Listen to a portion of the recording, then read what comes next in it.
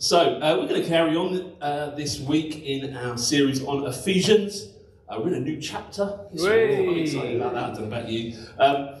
And last week we were kind of finishing off chapter 2, and through chapter 2 we've seen how we have been drawn into the promises of God's people, how we were without hope but have been brought near. Was anyone listening to that last week? Did you remember that? No. Okay, there's 2 or 3, so I'm encouraged by that, because that's better than normal. We are thoroughly accepted by Christ, and we're now to accept others. We're called to love the church and fellow believers. This is a dwelling place of the Holy Spirit, and striving for holiness. I talked about the dividing wall of hostility. Who remembers the dividing wall? Ange, great, thank you. The dividing wall, Jews and Gentiles being made one, a new humanity, accepted in Christ, a new creation. And what we looked at last week and this week, Paul is painting a very high view of the church.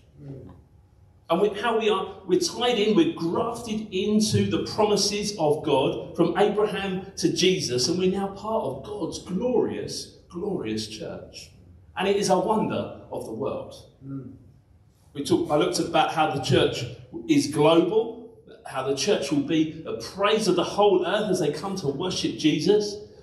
God has brought us in to be a blessing to all nations. We're a royal priesthood, members of God's family, co-heirs with Christ, being welcomed into this precious family. And we are being constructed as a dwelling place of the Spirit of God. Paul continues this theme in chapter 3 that we're looking at today. We're going to go from verse 1 to 13. But he's affirming the unchanging truths of God. Of Scripture, the Word of God. Paul says in this, what we're looking at today, it has been revealed. It's not an evolving trajectory, continuing the revelation beyond the canon of Scripture. And this kind of tends to involve us conveniently concluding that God is now saying something culturally acceptable that contradicts the inconvenient truths of the Bible. But this text today is a different approach. It reflects the teaching of Jesus and God's eternal purposes. It looks at the Old Testament mysteries, how they were solved and fulfilled in the words and works of Christ in the New Testament. So let's read from Ephesians 3. For this reason, I, Paul, a prisoner of Christ Jesus, on behalf of you Gentiles, assuming that you've heard of the stewardship of God's grace that was given to me for you, how the mystery was made known to me by revelation. As I've written briefly, when you read this, you can perceive my insight into the mystery of Christ, which was not made known to the sons of men in other generations, as it has now been revealed to his holy apostles and prophets by the Spirit. This mystery is that the Gentiles are fellow heirs, members of the same body and partakers of the promise in Christ Jesus through the gospel. Of this gospel I was made a minister according to the gift of God's grace, which was given to me by the working of his power. To me, though, I am the very least of all the saints. This grace was given to preach to the Gentiles the unsearchable riches of Christ, and to bring to light for everyone what is the plan of the mystery hidden for ages in God, who created all things, so that through the church the manifold wisdom of God might be made known to the rulers and authorities in the heavenly places. This was according to the eternal purpose that he has realised in Christ Jesus our Lord, in whom we have boldness and access with confidence through our faith in him. So I ask you not to lose heart over what I am suffering for you, which is your glory. So we see here in Ephesians 3, revelation and commission, truth revealed and the responsibility to make it known to others. There's a passing on of the baton here we see from God to Paul and Paul to the church. Paul reintroduces himself at the beginning, how his ministry was of divine origin. A prisoner, called by God, imprisoned by man, but a prisoner of and for God. He starts here, doesn't he, by introducing himself as a prisoner of Christ, not acknowledging the second causes of prison, the Romans, but acknowledging God's total sovereignty in his life. He says, for the sake of the Gentiles. His imprisonment was due to his emphasis on Gentile acceptance and the Jewish reaction. But he kind of seems to be starting a prayer here and then he sort of interrupts himself. Mm-hmm. If you look at that, it'll probably be a dash in your Bible. He sort of interrupts himself, then starts referring to his ministry. So the next 12 verses are almost like a little side note, footnote, before he goes back to the prayer in verse 14, which Jesus will pick up next week. But firstly, he is a prisoner of Christ Jesus. He's not at the mercy of just what happens. So difficult circumstances, we can often lose our focus on God.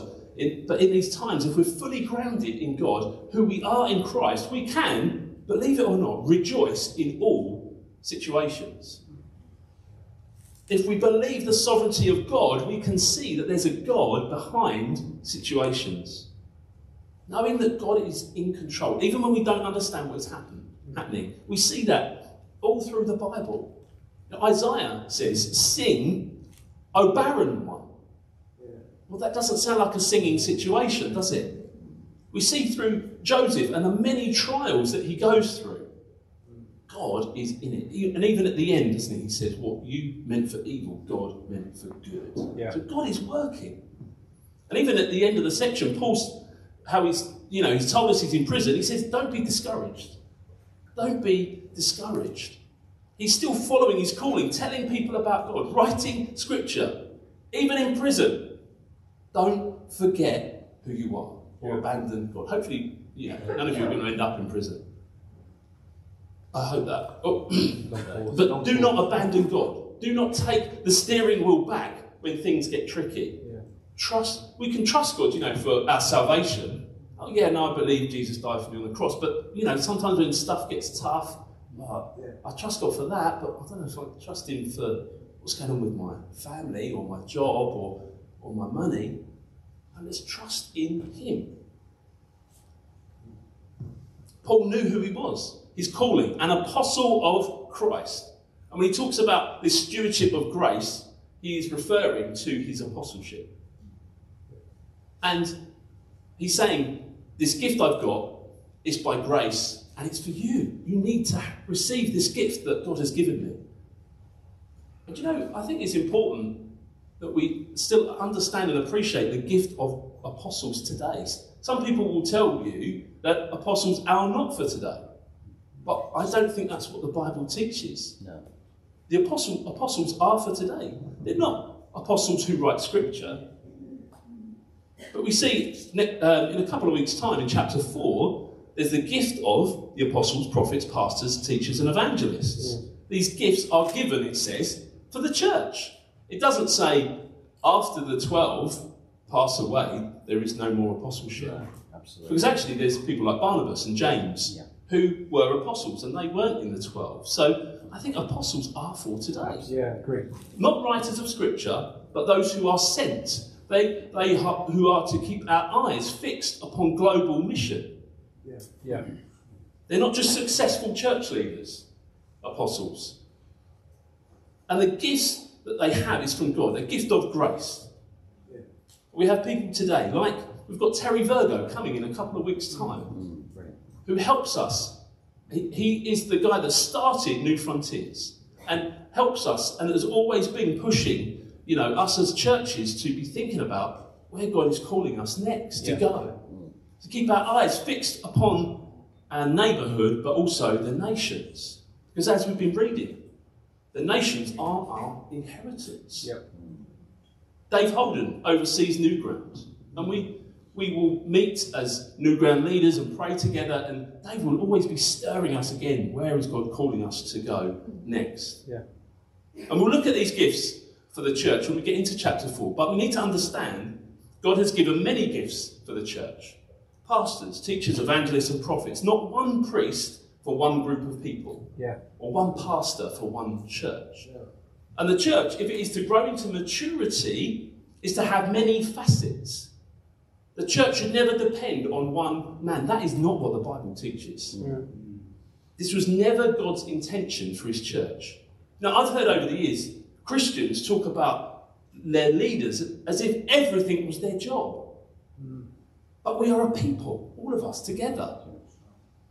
Not just you attend and listen to the teaching from the front, but we're involved in church life and we figure out together about how we make disciples. Because that's what we're called for. Not just the alpha team, but everyone. So, who are you discipling? Who are you passing the grace that you've received onto? That's why we're doing things like fruitfulness on the front line in the discipleship tracks.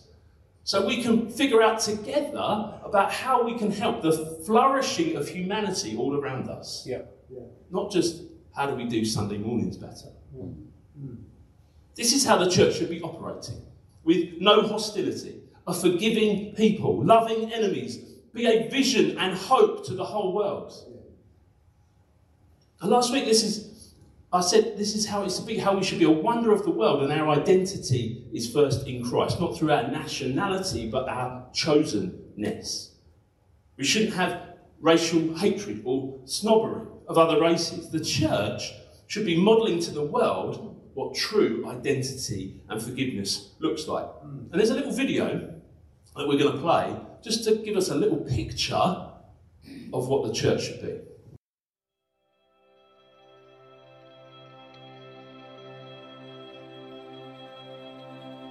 My name is Barty Emmanuel, and I participated in the 1994 genocide against the Tutsi. I murdered many Tutsi under the order of bad leadership, and have spent 6 years in prison and 4 years in community service. While in prison, fellow prisoners invited me to try Alpha. I went, but struggled to engage. I realized I needed to tell the truth about what I had done, and wrote a letter asking for forgiveness of the relatives of those I had murdered. Life was so hard after being released from prison. I found my wife with 2 children that were not mine, and I faced many heartbreaking situations. I didn't know how I was going to live with the genocide survivors after what I had done. My heart was filled with agony, loneliness, and fear. Encouraged by Alpha in prison, I decided to do Alpha again. I learned that Jesus forgives and experienced love in a way I had never known before. With the help of a local pastor, I went to find Vincent, whose mother and grandmother I had killed, to ask for forgiveness.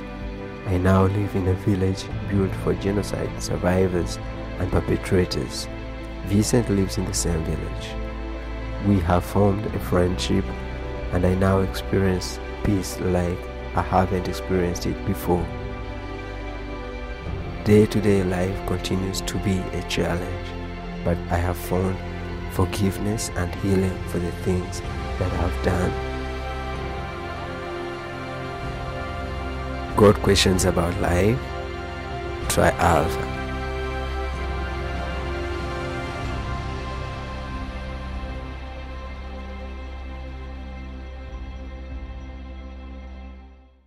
Wow, that's powerful. Yeah.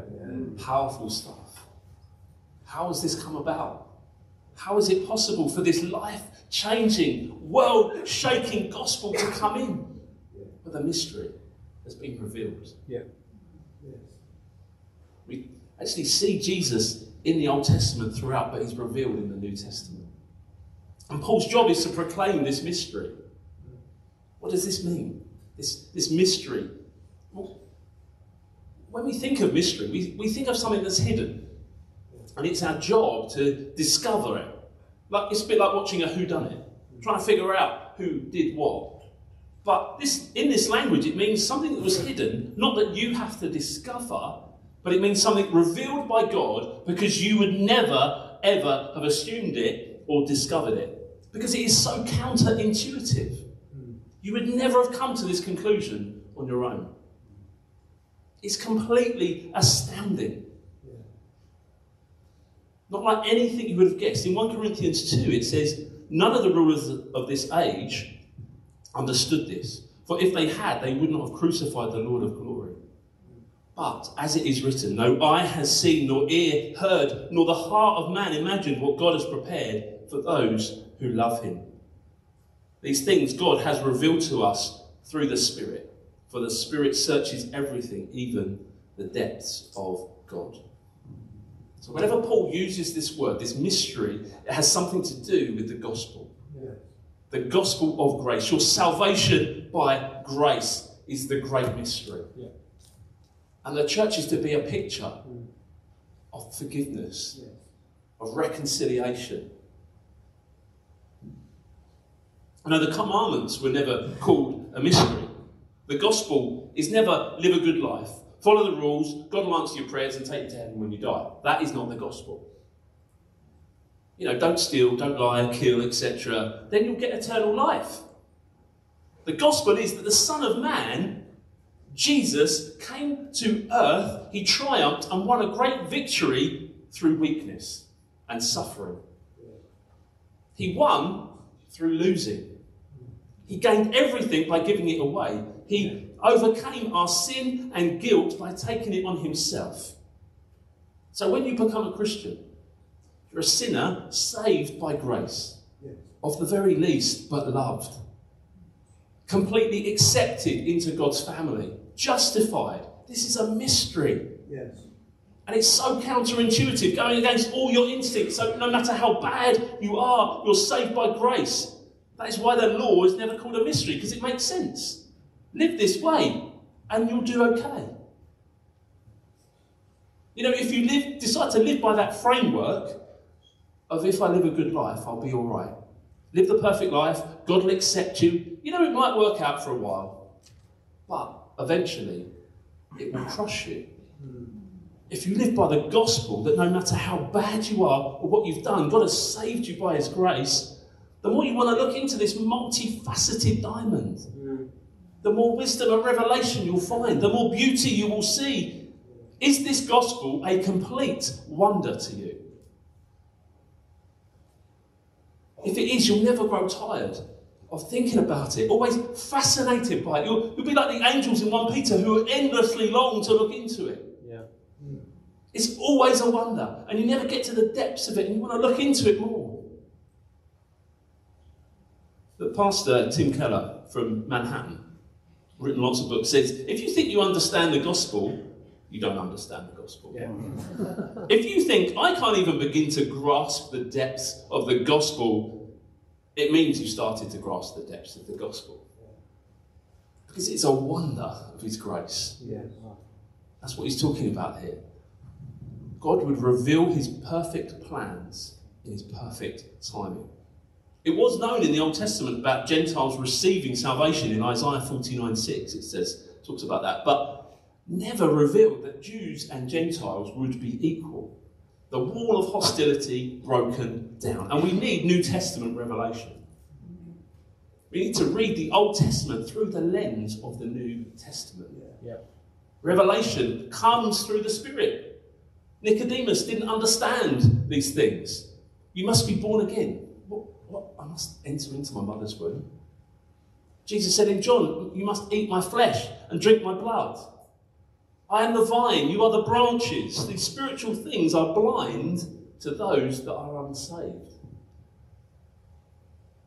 And the Spirit was coming and bringing revelation. The mystery has been revealed. And it isn't always evolving. That's why we need to understand the importance and authority of Scripture. We are under it, not over it, changing difficult bits to fit culture or for the sake of tolerance. Yeah, absolutely. We must accept people, yes, but there needs to be change and repentance to line up with the Word of God. Absolutely. Yeah. Moving on, verse 6. Gentiles are fellow heirs. It also talks about this in Galatians 3:28 to 29. Neither Jew nor Greek, nobody has more privileges than anyone else. Equal heirs. And neither is there a special place. Nowhere in the New Testament does it talk about a piece of land. God takes his place within people. Yeah. to sum up, the mystery of Christ is complete union of Jews and Gentiles. Yeah. We could be accused of, you may not have heard this before, replacement theology, and that is where people believe the church has replaced the people of Israel. But that's not what we're saying. I don't believe that. I believe that we are grafted into the promises. Yeah, that's right. So we're not waiting for another promise for the people of Israel. You see, some Christians are still waiting for God to fulfill his promises to Israel that involve land. He took his place within a people. Christ has fulfilled the promise. It's like you're waiting on your 18th birthday for the Peugeot 206 that you've been promised. And this will bring freedom. And you know that many cool people drive them. You've been promised this Peugeot, but then as the day arrives, in anticipation, you're excited about what's coming, but then you've been given a Ferrari. It far supersedes what you were expecting. But you keep going, yeah, but what about the Peugeot?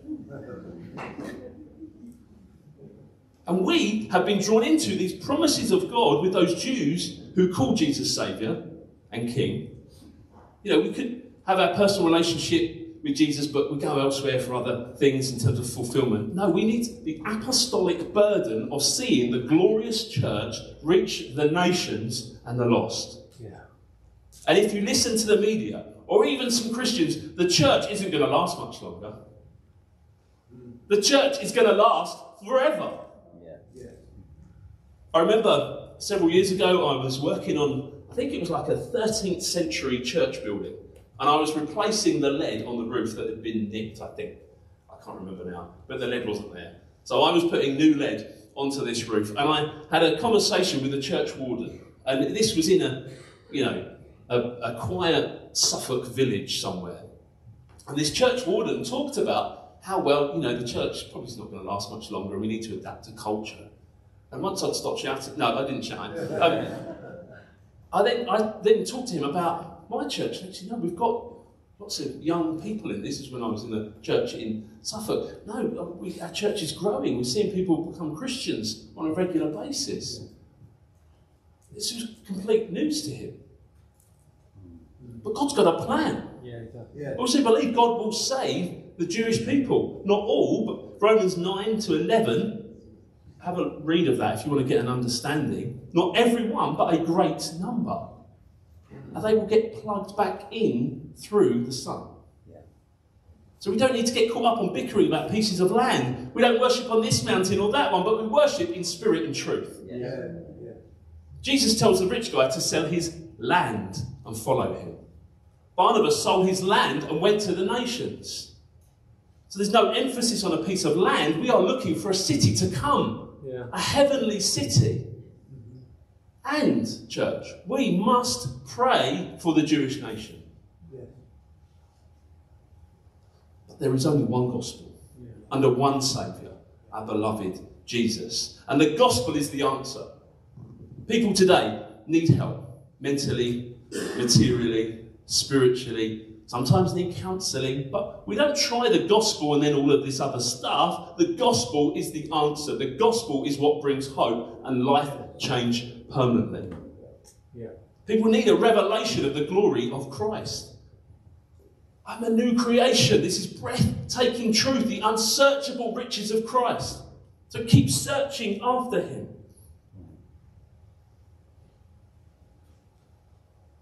Yeah. So Paul is not only has he had a revelation, but he has a gift, a commission to go, a grace-given gift. And in verse 7 to 8, he looks at God's gift of grace. His service ministry was all grace given, not his own ability. And it's the same for us. We can get into a position where we say, well, I can't do that.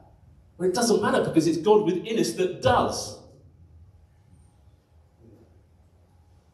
God has given you an ability. I don't know what that is for some of you. You might not be an apostle or an evangelist, but making yourself available is a good start. Yeah. You might consider yourself insignificant, your role's not important, but we mustn't underestimate what a difference God can make. I've been a Christian for a while, so you've probably heard this as well. You might not be a Billy Graham, but you could be an Albert McMakin. Albert McMakin led Billy Graham to Christ. And then Billy Graham has spoken to more people across the world than anybody else in history. Who knows what will happen to that guy that Andre spoke to on the bridge? Yeah. Andre just followed a small prompting of the Holy Spirit, stopped and spoke to this guy. Who knows what's going to happen to this guy? Yeah. So, everything that happens it on a Sunday throughout the week is as of equal importance as me preaching. Remember, this body has many parts, and it requires more than just attendance on a Sunday. It's about sharing life with one another. We mustn't talk about church as an organisation, but use the language of family. And in family, you take responsibility. In family, you take part. I don't let my kids check out very often and not get involved. When we're all together, if we're having a story together, if we're playing games together, we're all in. And remember, God didn't give one priest for the job, but many gifts for the body to operate. Yeah. So get involved. Hey, if you've got kids, help out on the kids' work. Like talking or welcoming people, join the welcome team. Have a passion for young people to walk with God. Speak to Jeeves about serving on the youth team. Have some musical ability. Well, come and speak to Dave and Kay about joining the worship team. You may have a very kind, loving heart and want to serve older people. Then visit people during the week. Just heard of people this week, how they've been visiting a lady who did Alpha a few years ago. And just people like Ruben and Sue and Gabs have just been visiting this lady who hasn't been able to leave her house much. But just go and love her and pastor her and share the gospel with her. And now she's in glory.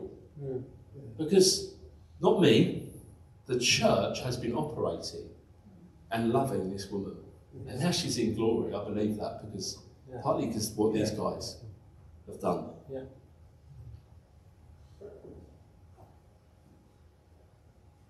We also have a share in other successes. We have Jeremy and Laura. There's a couple who we support who are missionaries in Kenya. They are actually not planting churches in Kenya. What they're doing is encouraging, equipping and supporting indigenous people to go and plant churches and reach unreached people groups in North Kenya and Somalia. And we get to share in their successes. We have a share in that because we are the global church. We share in the Berlin church plant's successes and failures. Pete and Sarah, another couple that we've been supporting for several years now. So, in verse 18, God's wisdom revealed in Christ. The truth has been revealed to us, and we must not keep it to ourselves. Paul is saying he has made it known to others. All truth revealed is held in stewardship. Truth given to us is to be shared. Yeah. If men cannot keep scientific discoveries to themselves, how much less should we keep to ourselves such divine revelation and the truths of the universe? Yeah. We need the apostolic conviction of Paul that the gospel is both truth from God and riches for mankind. And we should not and could not be silenced. You know, the more I dug into Scripture, the more I understood the truths of it, of God's amazing grace. As it was coming to light, the more I wanted to tell people. So, guys, can I encourage you? Dig into his word during the week. Yeah. Read Ephesians. Don't just wait for me to read it to you on Sunday. Spend time with God. And now, verse 9. The one who created all things has begun a new creation, and one day it will be finished. And one day Jesus will come and recreate all things. But we cannot construct our Christianity of just a personal relationship with Jesus and have nothing to do with the church and have no hope for it. God has not abandoned his church, and neither should we. The church is central to history. Yeah. History lessons will tell you about kings and queens, politicians and generals, celebrities, dictators, but the Bible concentrates on a person, Jesus. And then a people, his church. Little people, unknown to the world, yet well known to God.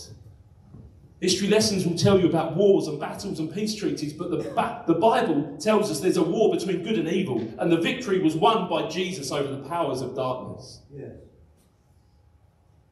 History cannot ignore the reality of the church. The living God is the God of all nations. The church is central to the gospel. Jesus died to save sinners, but also to create one new humanity. Yeah. To redeem us and adopt us into his family. Mm. Church is central to our Christian living. If the church is central to God's purpose as seen in history and the gospel, then surely it must be central to our lives too. How can we not be serious about what God is very serious about? Yeah. My friend Norman Blows, who planted the church, many of you will know him, he often would say, we should take ourselves less seriously, but the glorious Christ Jesus and his church more seriously. Don't take yourself too seriously. And how dare we push to the edge what God has placed at the centre? You know, we mustn't strive for perfection, but we must strive to make Christ's church excellent in every way. Yeah. So pray for his church. Make him at the centre of it. Search for knowing him, getting to know Scripture better, then go and tell others in the security of knowing who you are. Yeah. We have the revelation and the commission. Now go. Take that step. It's not just you and Jesus, but your inheritance is the nations. And let's remember where it started for us. At the cross of Christ. When he ordered us to partake in the meal, to remember what he has done. And we're going to do that this morning. We're going to take the bread and the wine as a representation of Jesus' body broken for you and for me. And his blood that was poured out that washes our sin away. Yeah, we thank you, God, that you have drawn us near. Brought us near, Lord. Thank you for the promises of God. Thank you, Lord, that you will not leave us or forsake us. I pray for my friends, Lord, as they go out into this week ahead. Lord, will your hand be upon them, your favour be upon them. Oh God, let them, Lord, know the truth of their identity in you and go out in the strength of that, oh God. We thank you, Jesus, that you gave it all. You gave it all for us. And we're a new creation. And again, Lord, help us live in the good of that and the truth of that this week. In Jesus' name. Amen.